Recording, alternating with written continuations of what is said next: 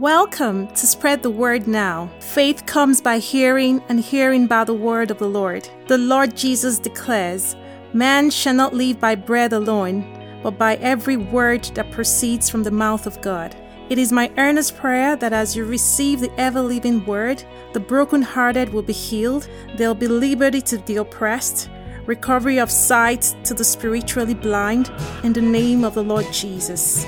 I pray that the words you hear will not be persuasive words of man's wisdom, but in demonstration of the Spirit and of power, so that your faith will not be in the wisdom of man, but in the power of God. Please welcome Bro Ola. Good day, listeners. I feel privilege of God to bring His word your way, for us to learn together at His feet today. As mentioned in the introduction, I am Ola Ajidan, your fellow companion in promoting and seeking the expansion of the kingdom of God and His dear Son, Jesus Christ on earth. Let us pray. Job 32 verse 8 says, "But it is the spirit in a person, the breath of the Almighty, that gives them understanding." The psalmist in Psalm 119 said, "Give me understanding that I may live." Lord, we ask for the same today. Give us understanding so that we can live, so our hearts may be indeed fruitful. Thank you so much. In Jesus' name. Pastor Joe, thanks again for graciously sharing your platform. In Jesus' name, may your platform not reduce nor shrink, but expand, enlarge, and multiply beyond your own imagination. Give, it will be given unto you. A good measure, pressed down, shaking together, and running over, will be poured into your lap, Jesus said. That's your portion in Jesus' name. May that also be the portion of the mighty men and women of God co-laboring with Pastor Joe. Today is going to be a brief one, I believe. The title of my message is, Excuse Me Please, I Got a Goliath Waiting. Our Bible passage today is essentially the whole of 1 Samuel 17, the story of David and Goliath. In the interest of time, I will read verses 26 and 30 and verses 48 to 50. So the first one is 17 to 26 to 30. David asked the man standing near him, "What will be done for the man who killed this Philistine and removed the disgrace from Israel? Who is this uncircumcised Philistine that he should defy the armies of the living God?" They repeated to him what they had been saying. This is what will be done for him. What will be done for the man who kills him? When Eliab, David's oldest brother, please note that, heard him speaking with the men, he burned with anger at him and asked, "Why have you come down here? With whom did you leave the few sheep in the wilderness? I know how conceited you are, how wicked your heart is. You came down only to watch the battle. Now what have I done?" said David. "Can't I even speak?" He then turned away to someone else and brought up the same matter, and the men answered him as above. 1 Samuel 17, 48 to 50. As the Philistine, that was when David killed Goliath. So the first part of my message is the giant on David's battlefield. If you have been around the church long enough, you will know that the name or the term Goliath has been adapted to a lot of things. You hear Goliath of depths, Goliath of sickness, Goliath of poverty, Goliath of this and Goliath of that. The symbolism and in the usage is correct and accurate, because indeed Goliath was a giant, an insurmountable man. So that was who Goliath was. Formidableness and strength of Goliath was my perspective for a long time too. Till the Lord shocked me recently. If the Lord asked me who was the strongest person on that battlefield, as far as David was concerned, I would have answered casually, Goliath, of course. And I would have been wrong. Maybe you would have answered just like me. The Holy Spirit challenged my perspective recently by announcing to me the biggest giant for David on that battlefield was not Goliath, nor anybody from the Philistines' army.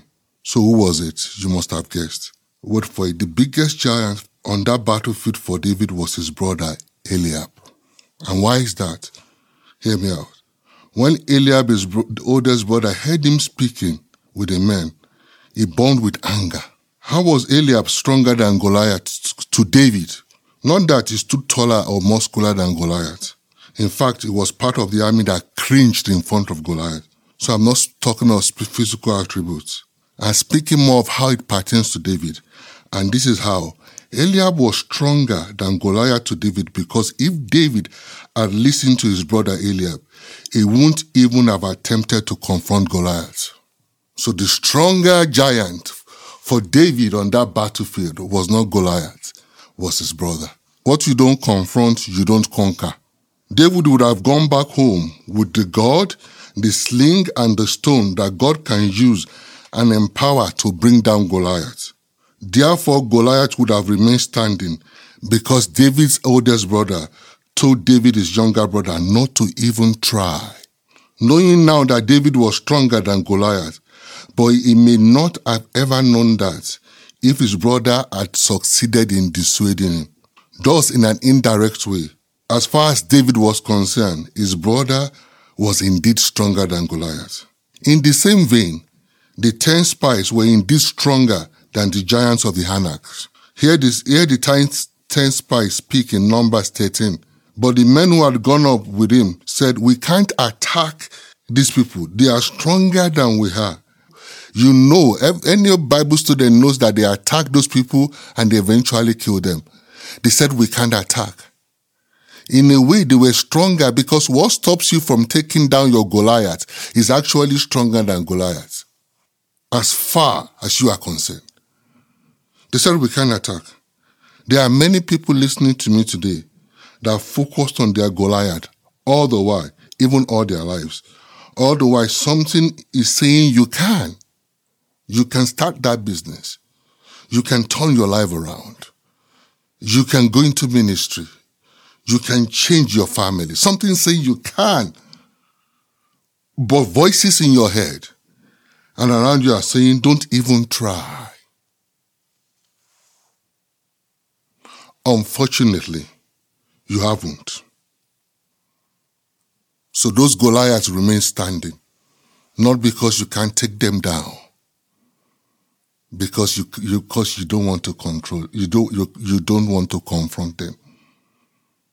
Sometimes it isn't what we thought. Sometimes it's not what we thought. Eliab said, "Get away from here." David would have, many of you are walking away. It's not about your Goliath. It's who you are listening to.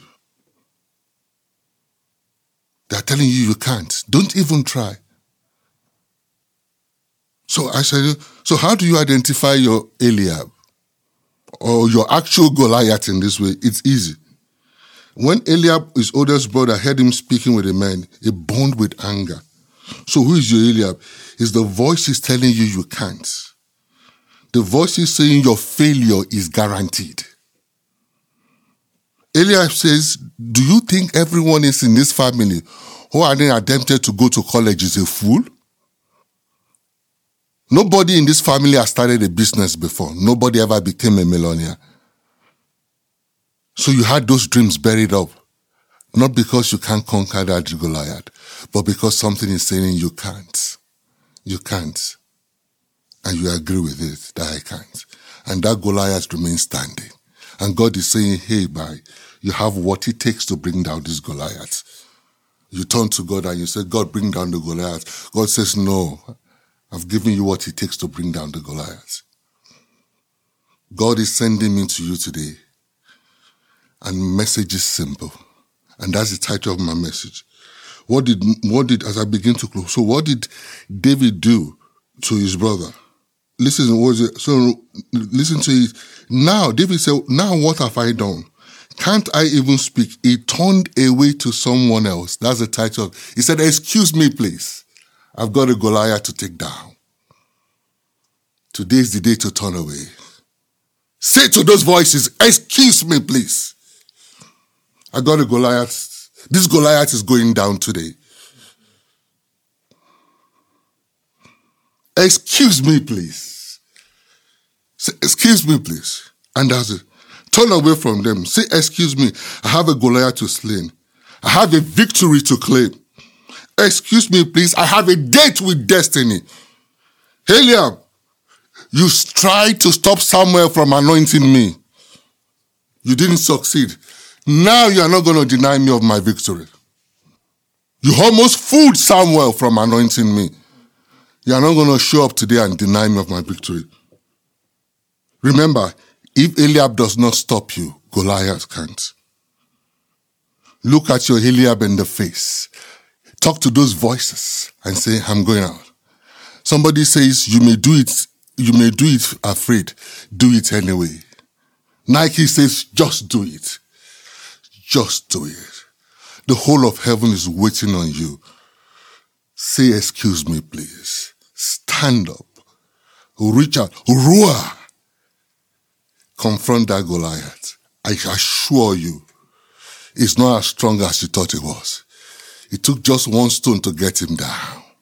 It's just me. If you can break away from the Eliabs that are saying you can't.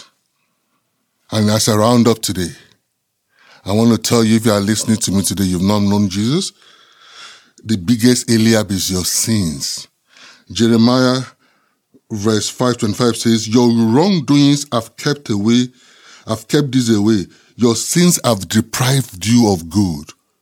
It's time today to stand up and conquer and stop that Eliab that's telling you can't. And as you go, you will see yourself conquer the Goliath of addiction, the Goliath of drug addiction. Once you look at the Eliab in his face and say, excuse me, please, I've got a Goliath to take down. Welcome to the Victor's Camp. I will hand you over to Pastor Joe, and he will lead you in the sinner's prayer. Welcome to the priesthood. Welcome. Excuse me, please. I've got a Goliath that is going down. Thank you. Hallelujah. My heart is thrilled with the word that is coming forth. Excuse me, please. I got a Goliath waiting. Friend, we have learned that the greater Goliath that challenges us is actually Eliab, who is David's oldest brother. It wasn't the Philistines' Goliath, but Eliab, who declared to David and said, what have you come here to do? Those dream killers, they are the Goliath that stand in the way. But thank God that David turned away from his brother. It's my prayer that this message today will cause you to turn away from those dream killers. Turn away from those voices that wants to drag you and stop you from fulfilling the plan and vision and purpose of God for your life today. Therefore, I call you before God and the earth that you would focus on the vision that God has given you. That you will come to Christ today. That you will confess your sin. That you can come to the place where you can start living for Him. And I pray that you receive Jesus into your life today. Dear Lord Jesus, I confess you as my Lord. I repent of my sin. Come in and be my Lord and Savior from this day. And I thank you for it. In Jesus' name, amen. Further information will soon follow, and you can reach us and we'll send you resources to help you. Until next time, God bless and bye for now. Amen. You've been listening to a message from Spread the Word Global Ministries, Red Deer. If you'd like more information, you can contact us at info@spreadthewordglobalministries.org or info@spreadthewordnow.org or through our website at www.spreadthewordglobalministries.org. Our phone number is 587-377-7745. Thank you. Bye for now.